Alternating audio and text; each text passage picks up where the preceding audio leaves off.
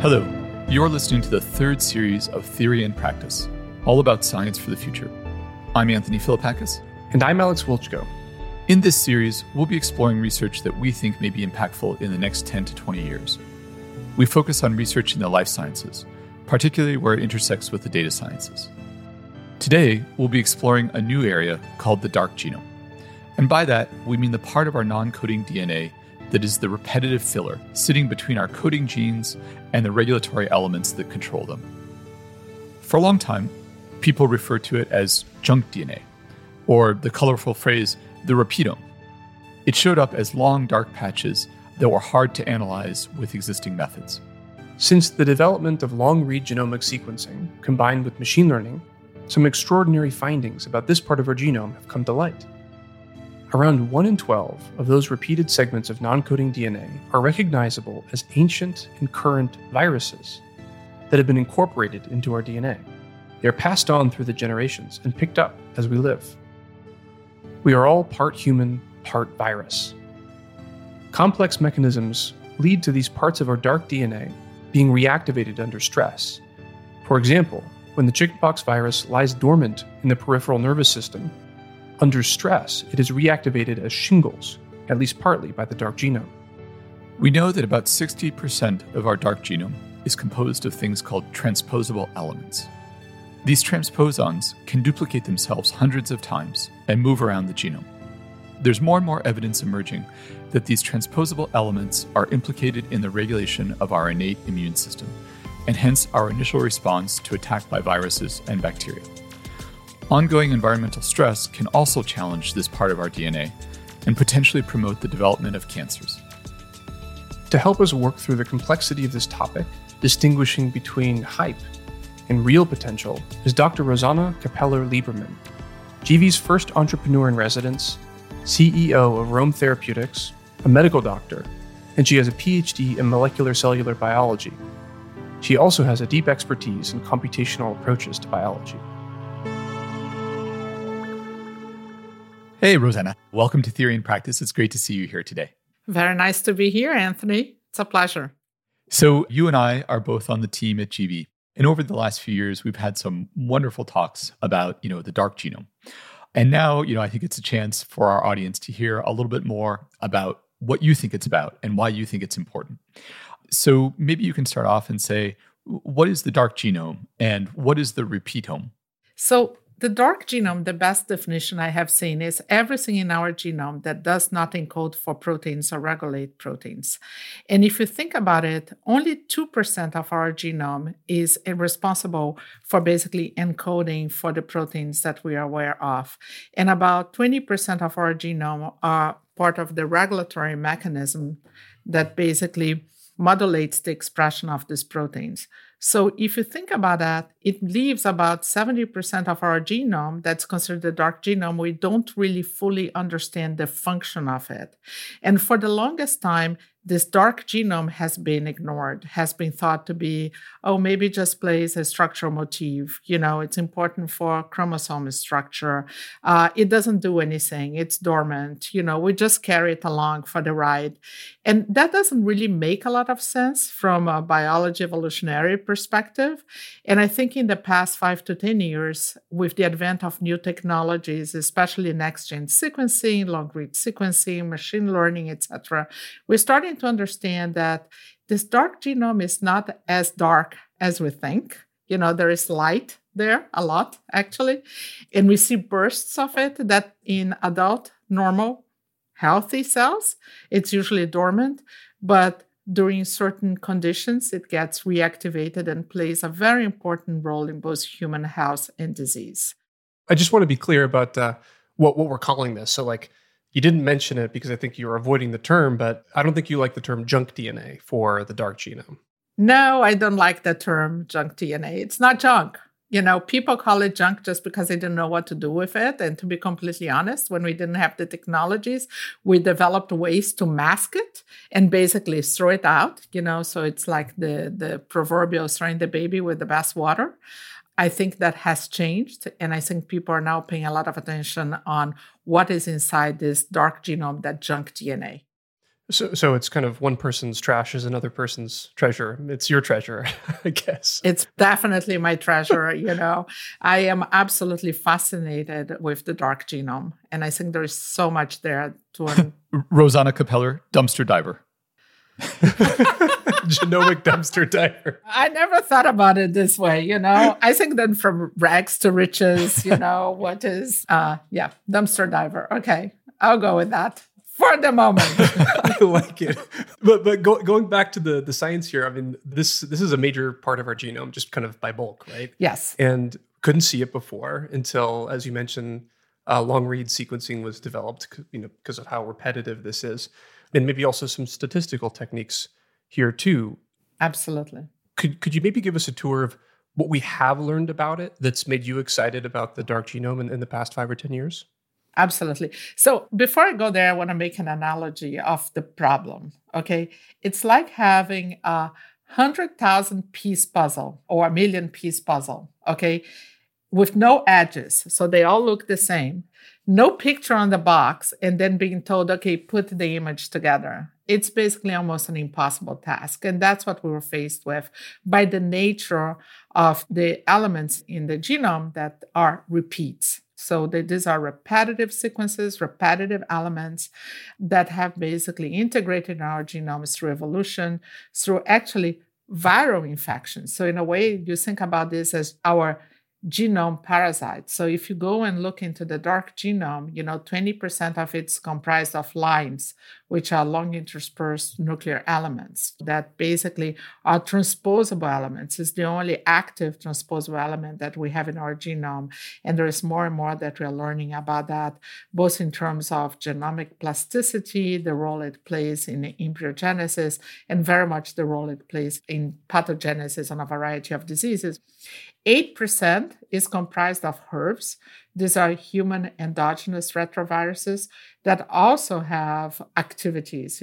Actually, if you look at these retroviruses, some of them are incomplete, but some of them are complete provirus that have GAG, POL, and ENV. What are they doing in our genome? Many groups think that they went there to die, but are they responsible to help us and defend ourselves against viruses? What is their role in our genome? I mean, they comprise 8%. It's a big number if you think that only 2% code for proteins. It's incredible.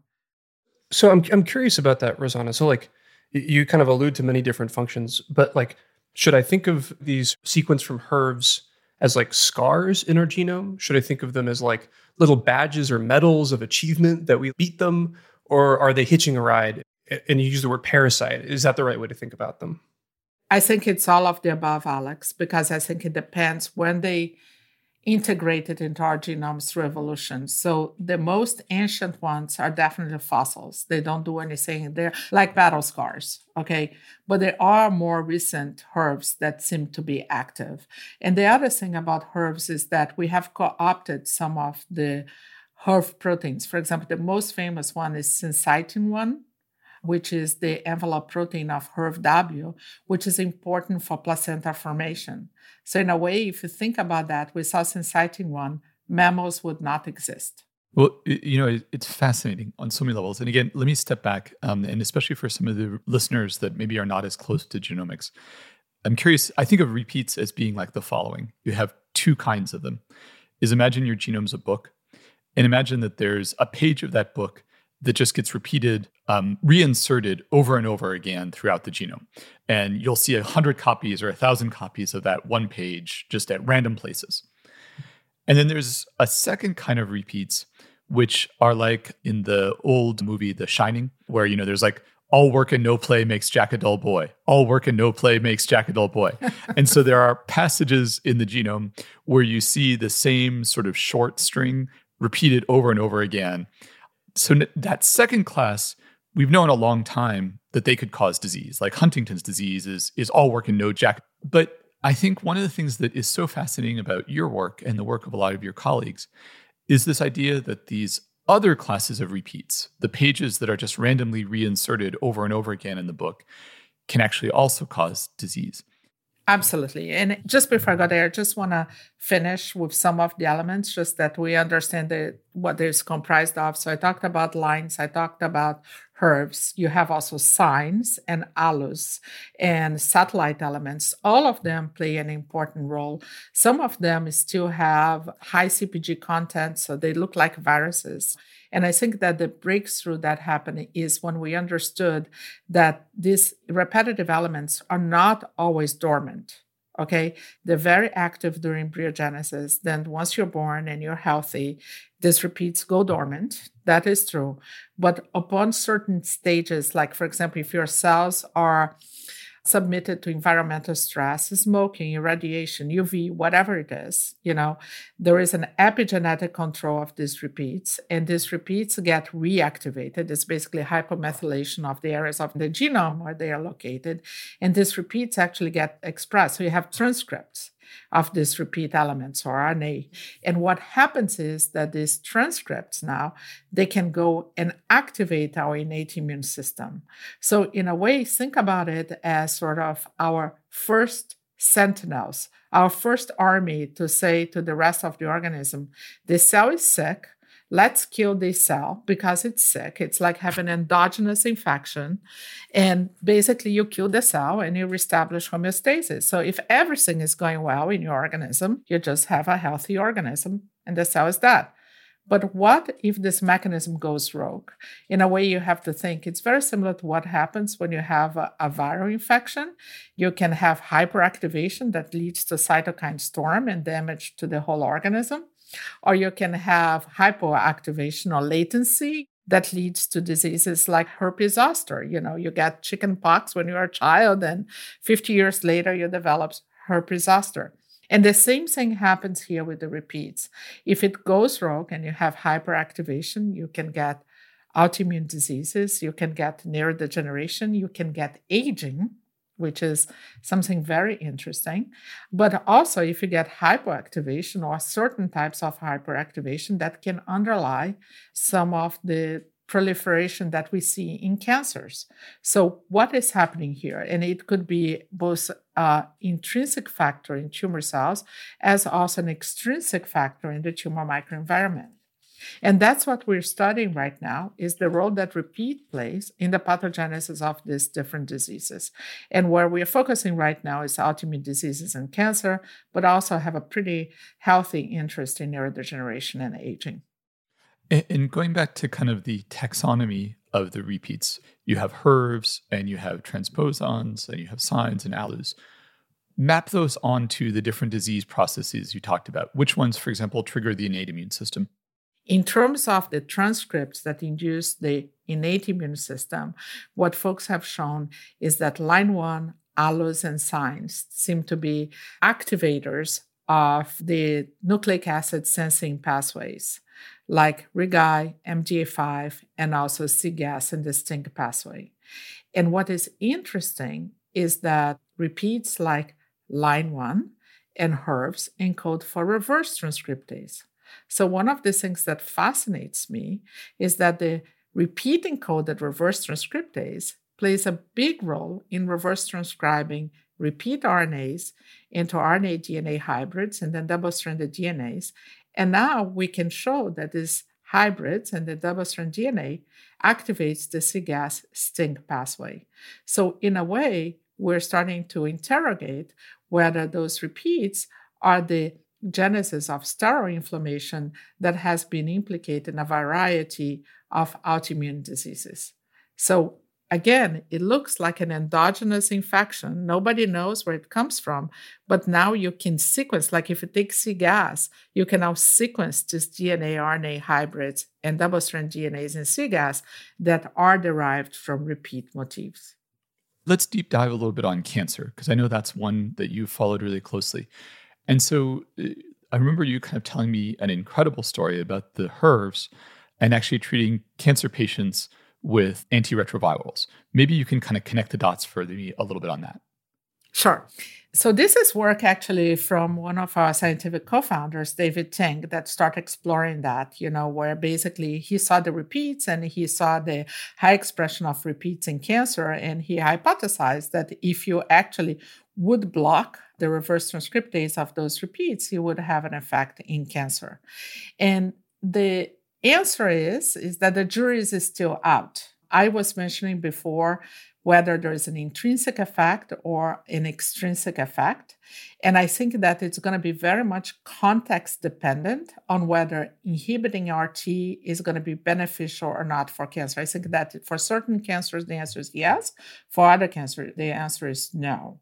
And the reason for that is that if the cancer requires pro-inflammatory signals to proliferate, then the answer is no. If the pro-inflammatory signals actually block that particular cancer, like what you have with checkpoint inhibitors, the answer is yes. So one of the things that we're very curious about and researching right now is whether you can use antiretroviral therapy together with checkpoint inhibition and basically enhance checkpoint inhibition, because these should work hand in hand, because you're going to be activating the adaptive immune system and also regulating the innate immune system. I think with cancer, the story that's emerging right now is not so much about whether it activates the innate immune system or not, but it's more about genomic instability. It's the ability of repeats to integrate into the genome. And the other thing that I want to mention is that tumor suppressor genes also regulate repeat expression. So when you have mutations in BRCA1 and P53, you have upregulation of repeat expression. So, Rosana, the use of what you're learning in regulating or in responding to changes to the dark genome in cancer seems really complex. And is that a reflection of just how complex cancer is as a constellation of diseases? I think that you hit the nail on the head. Yes, I think that's part of it. And I think that's also because we're just learning about the role of repeats in cancer, and it's multidimensional. So we have been talking about the role of the transcripts activating the innate immune system. Okay, so this is one aspect of it. The other aspect that we didn't talk about, I mentioned that line 1 is an active retrotransposon, transposable element. And what several groups have shown now is that line 1 is highly active in cancer, and that actually you see more line 1 insertions as the cancer progresses from the primary tumor into metastasis. The question for us is that cause or consequence, correct?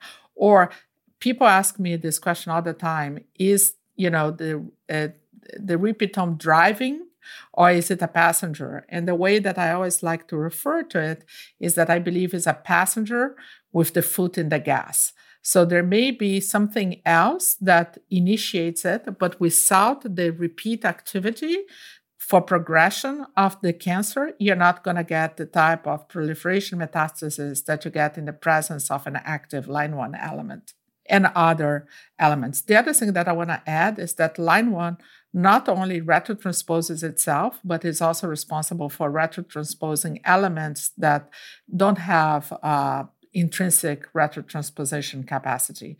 So it can retrotranspose signs and allos and so on, and also reverse transcribe them. Oh, that's interesting. It seems that one of the day jobs for tumor suppressor genes like P53 and BRCA1 is to basically keep repeat expression under control. So in cancers that have P53 mutation or BRCA mutation, you see an increase in repeat expression. Again, is it cause or effect? And this is another piece that we're investigating right now with our academic collaborators. It seems like there's like a lot of open fundamental research threads here. And I would like to return to that, like how you think about doing fundamental research in the context of a company. But you also mentioned something I want to double click on now, which is the relationship between aging and the repeatome. And it's an interesting link because at least I think of aging as much more complicated than cancer. I mean, cancer is a disease state. There's many, many different types of cancer, but I don't even know how to name the types of aging or the ways in which we age, or it's accelerated or decelerated. So for me, that's strange that aging could be related to the repeatome, but is it more or less complex in that relationship than cancer?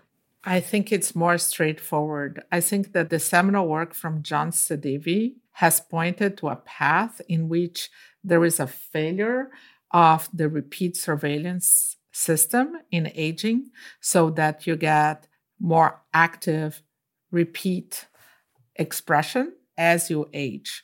And because of that, as you express more repeats, you activate inflammatory pathways that become chronic. And that's also part of aging. Also, these overactive repeats seem to be involved in senescence. And what John has been able to show is that if you use antiretroviral therapy, to be more specific, nucleoside reverse transcriptase inhibitors that block line 1 activity, you can also block senescence, at least in vitro.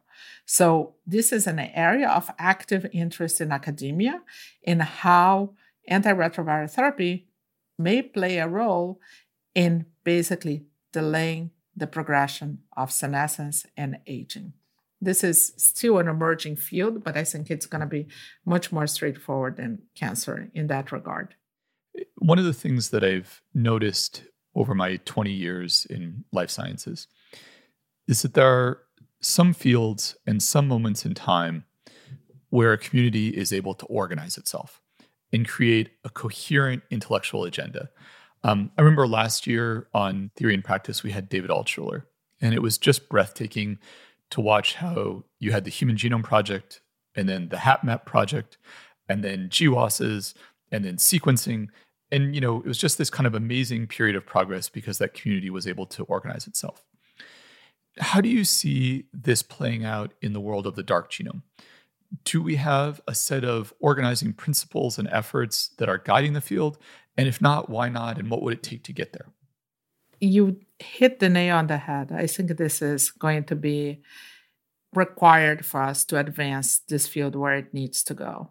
Right now, there are different groups of people focusing on their little space. The line 1 folks organize their meetings and they talk about line 1, and the herb folks organize their meetings and talk about herbs.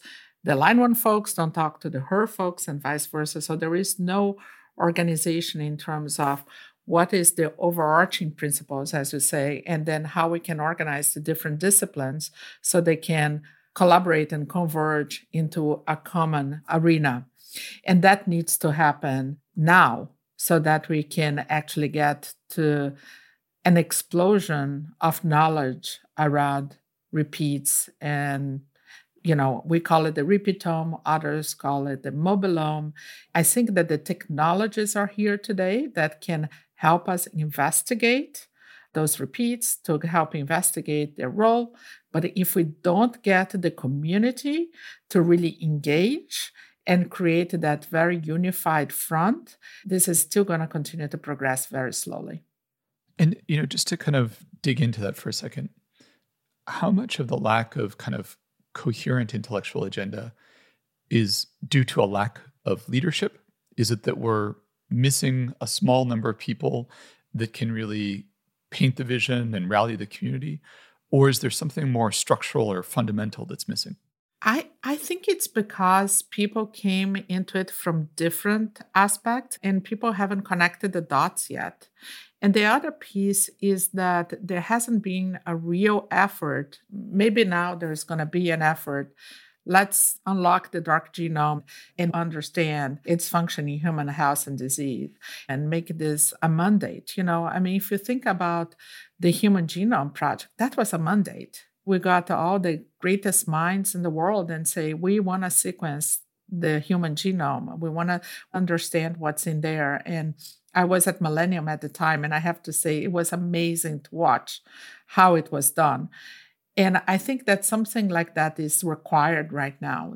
And I think the ENCODE project was a great start. I think that there are other programs that are happening right now. The telomere to telomere consortia now has mapped a lot of the dark genome with something that we needed. We don't even have basic things. We can't even map the repeats into the genome. This is basic. We saw that you cannot even start discovery. And I think this is going to change a lot, but we need to organize the community. This is a call to arms, and let's break darkness and bring light into the dark genome. Let's switch gears a little bit from talking about the dark genome and actually talking about you as a person a little bit. Tell our listeners a little bit about how you actually came to be an entrepreneur in residence at GB. And in fact, you were our first EIR. So what brought you to us? So before joining GV, I was the founding CSO of Nimbus Therapeutics. And all my career has been about bringing new medicines to patients and do that using technology. I was always very interested in all cutting edge technologies. So Nimbus was all about computational chemistry. How can we use computational chemistry to drive the drug discovery process? And after 8 years at Nimbus and quite a bit of success, we have now 3 drugs in the clinic, partnership with Gilead and Celgene, and all kinds of good things happen. I was really interested in what's next. And I was interested either in doing something with new technology, so machine learning. And the other part I was very interested is what is out there that nobody is working on that can be sort of the new area of research that we can find novel targets and really create new medicines to treat underserved diseases right now. And when I was leaving Nimbus, I called Krishna Yashwant, who I had met, when we were trying to finance Nimbus. And the first day I was at GV, I basically told the whole GV team how Krishna did not invest in Nimbus, and how he missed the opportunity to have a 10x return. And I didn't realize how embarrassing this whole conversation was. And I didn't also realize why they hadn't invested on it, which makes complete sense to me. But over the years of trying to convince Krishna to invest in Nimbus, we developed a relationship. So when I was leaving Nimbus, I called him up and I said, look, I'm looking for my next opportunity. I could go and join another one of the traditional VC groups, but I would love to hear more about what GV is doing. And we went for dinner and we had a wonderful conversation at dinner. And I said to him, why not bring me in as an EIR? And Krishna turned to me and said, we don't have an EIR program. I said, well, great opportunity to start one, And that conversation evolved for about 9 months. And then at the end of it, I did join GV and I never looked back. I mean, that was the best decision ever in my life. And I think that you guys have really built a tremendous team and are doing things in a quite different way. And I really appreciate that. So maybe... I don't know if you want to cut this thing about the embarrassing. Nope. We got to keep it. Krishna's not in the room. He doesn't get to... Oh my God. I remember nowadays, oh my God, that was bad. It's me putting my foot in my mouth, Well, it's speaking truth, which certainly is something that you do extremely well. And I appreciate So more about you. I read that in 2012, you were on the Boston Business Journal Women to Watch list. And, they were right, for you to be watched because you've done incredible things. And I think, at least from where I sit, it's because you like taking on new challenges, right? I mean, you mentioned explicitly what's something that literally nobody is doing. I mean, how much more audacious and ambitious and scary is that, right? And now you're the CEO of a company that's doing that with a mission to unlock, even the word unlock the dark genome implies level of ambition and passion. And right now you're a CEO in a small group of just 10% of female CEOs of biopharma companies. Why do you think that this lack of gender diversity is persisting even today? Complex question. Let me take a step back here because I think that we need to understand the evolution of gender diversity in our industry. 20 years ago, there were very few women. Basically, you counted the Vicky Satters of the world and the Deborah Dunshires of the world. Basically, they would go into a room and have a lot of men around them. I think that with my generation, you started seeing more and more women rise to the top, and nowadays, if you look around, there are more and more women in the C-suite. I think that when it comes to the CEO level, is a question of how are the investors going to trust women to basically return on their investment. And I think this goes back to the basics that like hires like. So if you look at the investor community, most of the investors are men. You count basically in two hands the female investors. It's actually improving, I have to say that. I think that the number of female CEOs will only increase when the number of female investors increase. I don't think there is any other way that this is going to play out. And I think that investors are making a lot of effort to go out there and recruit female CEOs and female CSOs and female board members. But I don't see the same level of interest in recruiting female investors. And if that doesn't change, the field is not going to change. I think that the idea of a glass ceiling, that is not there anymore. But it's this idea of convincing people to trust you with their money. I think that's why you don't see a large number of women CEOs out there. So it's structural in how these companies are financed in the first place. That is the problem. I think so. And I think it's human. It's look, everything we do, it's about our tribes. We're talking a lot about inclusion and we talk a lot about diversity, but let's be honest. Look at your circle of friends. They all look like you. Your family looks like you. We still haven't done a good job, even in our personal lives, to diversify. When you get into a job, it's even more pronounced. So I think that once you have more female investors, more investors of color, you're going to see the diversity at the top change because like hires like. Look at my company, Rome. 70% of my management team are women. We had to make an effort to hire men. It's serious. We actually made a concerted effort. Yeah, that's so interesting. I mean, it reminds me of this quote from E.O. Wilson.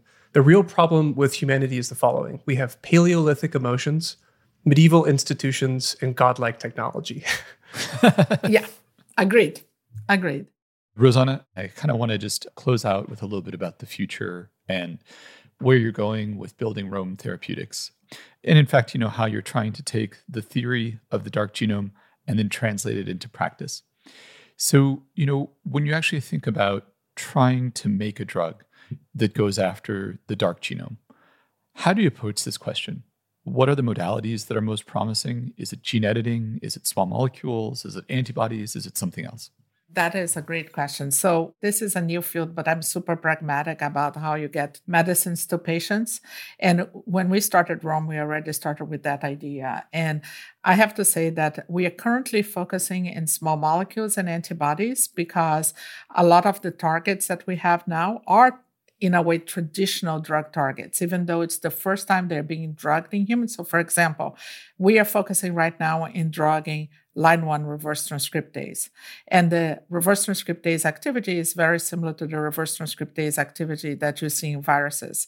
We just have to generate compounds that are potent, specific, and selective against the line 1 RT versus the viral reverse transcriptase inhibitors.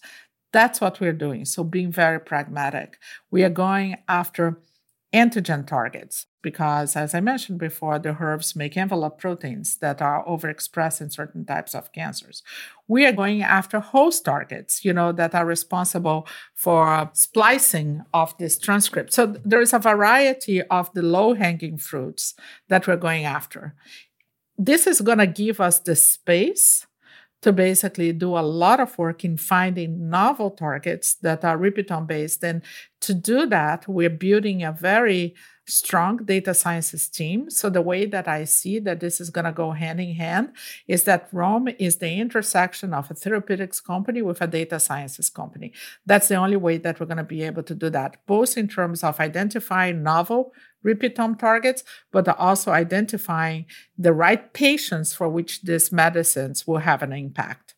So that's how we are translating the theory to practice. And our first drug is going to be based or modeled in antiretroviral drugs that go after reverse transcriptase as a target. And the beauty of that is that we have 40, 50 years of experience with reverse transcriptase inhibitors. I think that's interesting to keep the risk focused on just the unknown part and be as pragmatic as possible about the rest of the therapeutics story. But if I could ask you to leave pragmatism behind a little bit and look forward like 10 or 20 years, Do you think that we'll see interventions in the dark genome, not for disease treatment, but for disease prevention? Absolutely. I think that this is going to be the big future here, is that we could use it to prevent diseases. Like, for example, David Ting and I, in the very beginning of our collaboration on the Rome ID and so on, he used to tell me that if you could modulate repeats, that maybe blocking reverse transcriptase, the repeat encoded reverse transcriptase, that could be the aspirin for cancer. Because if you can block insertion into the genome, you can block activation of the innate immune response, or whatever it is that is involved in the pathogenesis, you could see that could be used prophylactically to prevent. And I think that this is going to be true not only for cancer, but autoimmune diseases and neurodegeneration, and maybe possibly aging. Rosana, thank you so much. This has been a fascinating conversation. Over the last few years at GV, you've been one of the people that I most valued as a friend and as a thought partner. And, I think this is just a wonderful chance for our listeners to get to know you the way that I have. So thank you so much for doing it. Thanks, Rosana. You're welcome. Can I leave you with one additional thought? Yeah. Oh, please. In terms of therapeutic modalities, which you guys did not ask me, so I said that I would start with small molecules and antibodies. But the one area that I'm super interested in is RNA editing. You're not going to be able to do editing at the genome, but your RNA editing could be a big new therapeutic modality to interfere with repeat function. Just leaving it there. Wow. We'll be back in season 4 with a successful demonstration of RNA editing by Rosana Kapeller and Rome Therapeutics. Exactly. Well, thanks so much for your time. Guys, this was fun.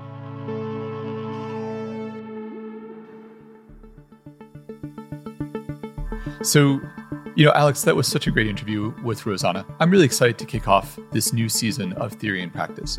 And I thought it might be nice to use this time at the end to talk a little bit about how we're thinking about the third series and topics that we'll be exploring and why we're choosing to explore them. That sounds great.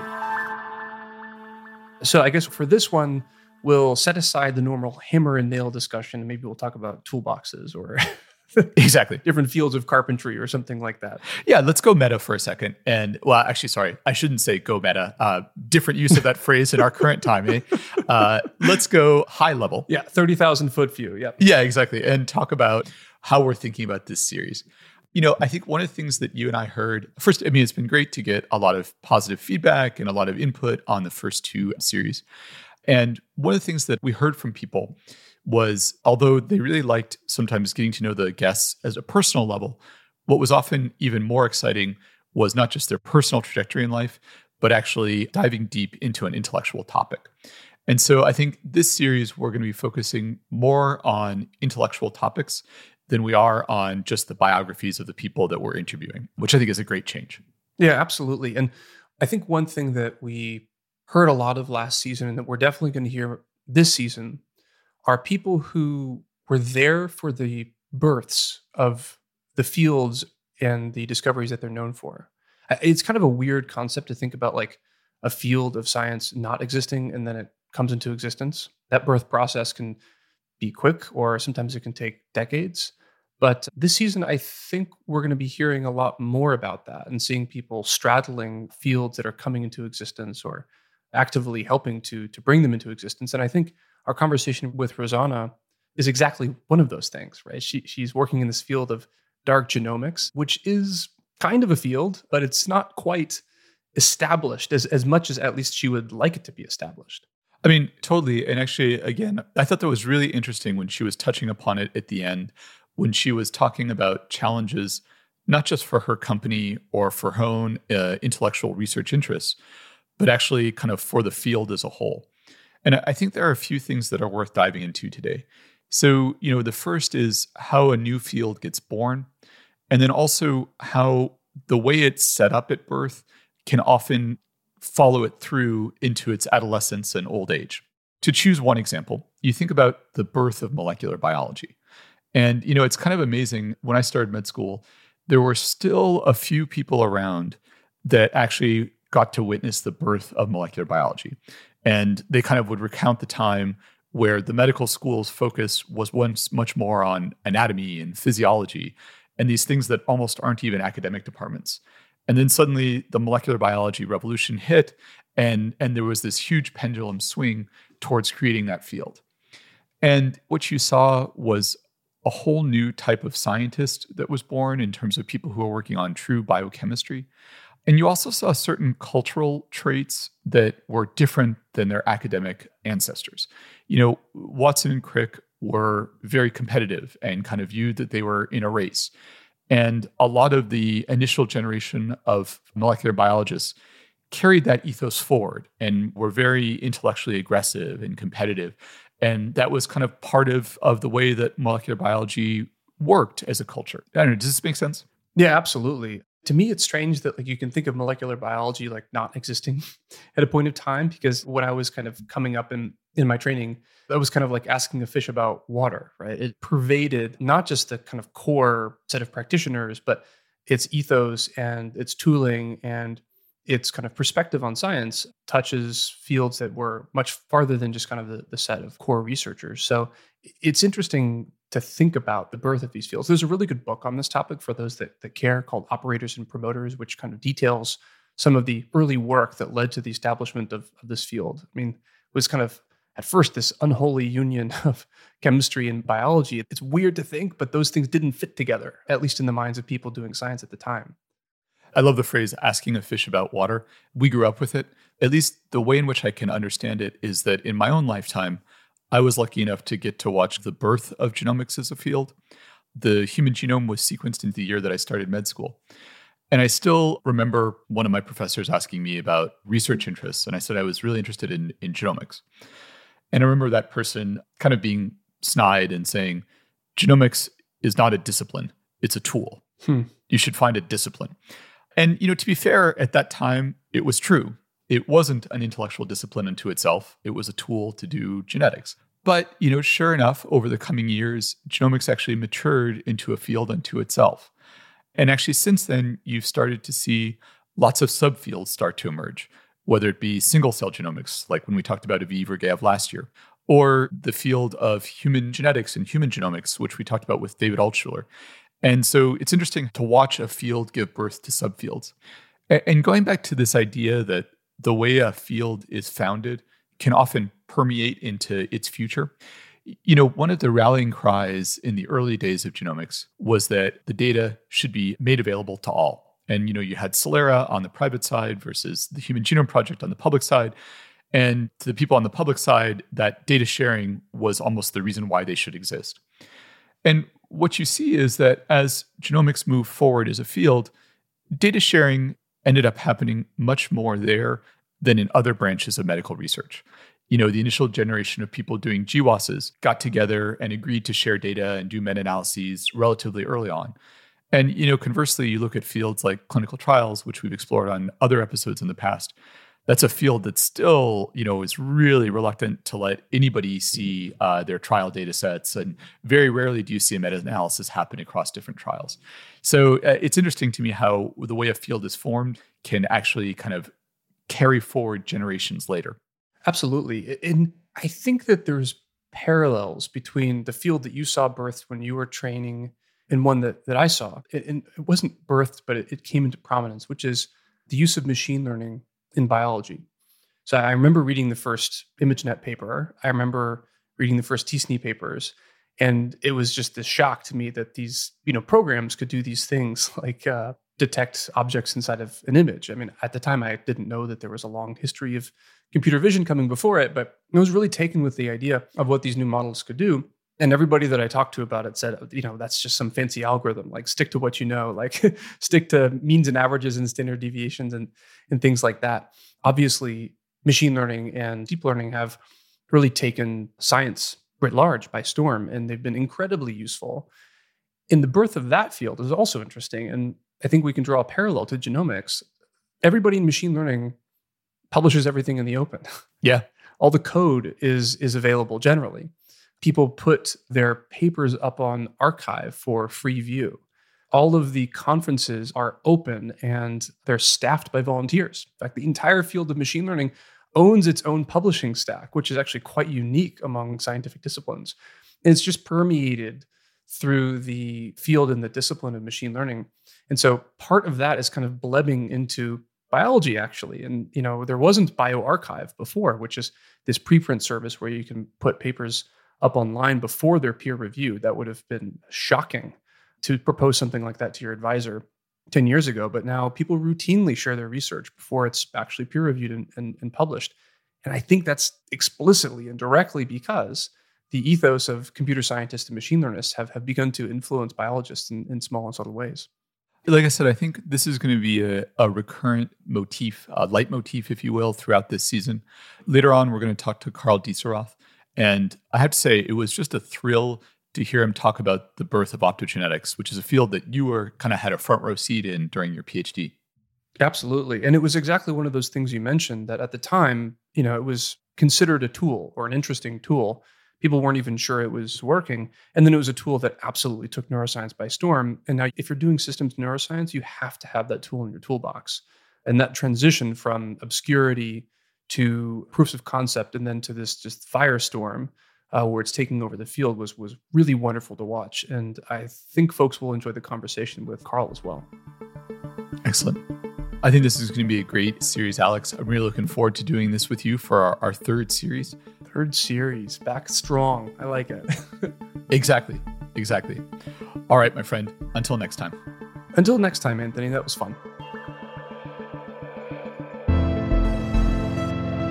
Next episode, we will be speaking to Professor David Liu from Harvard University about gene editing.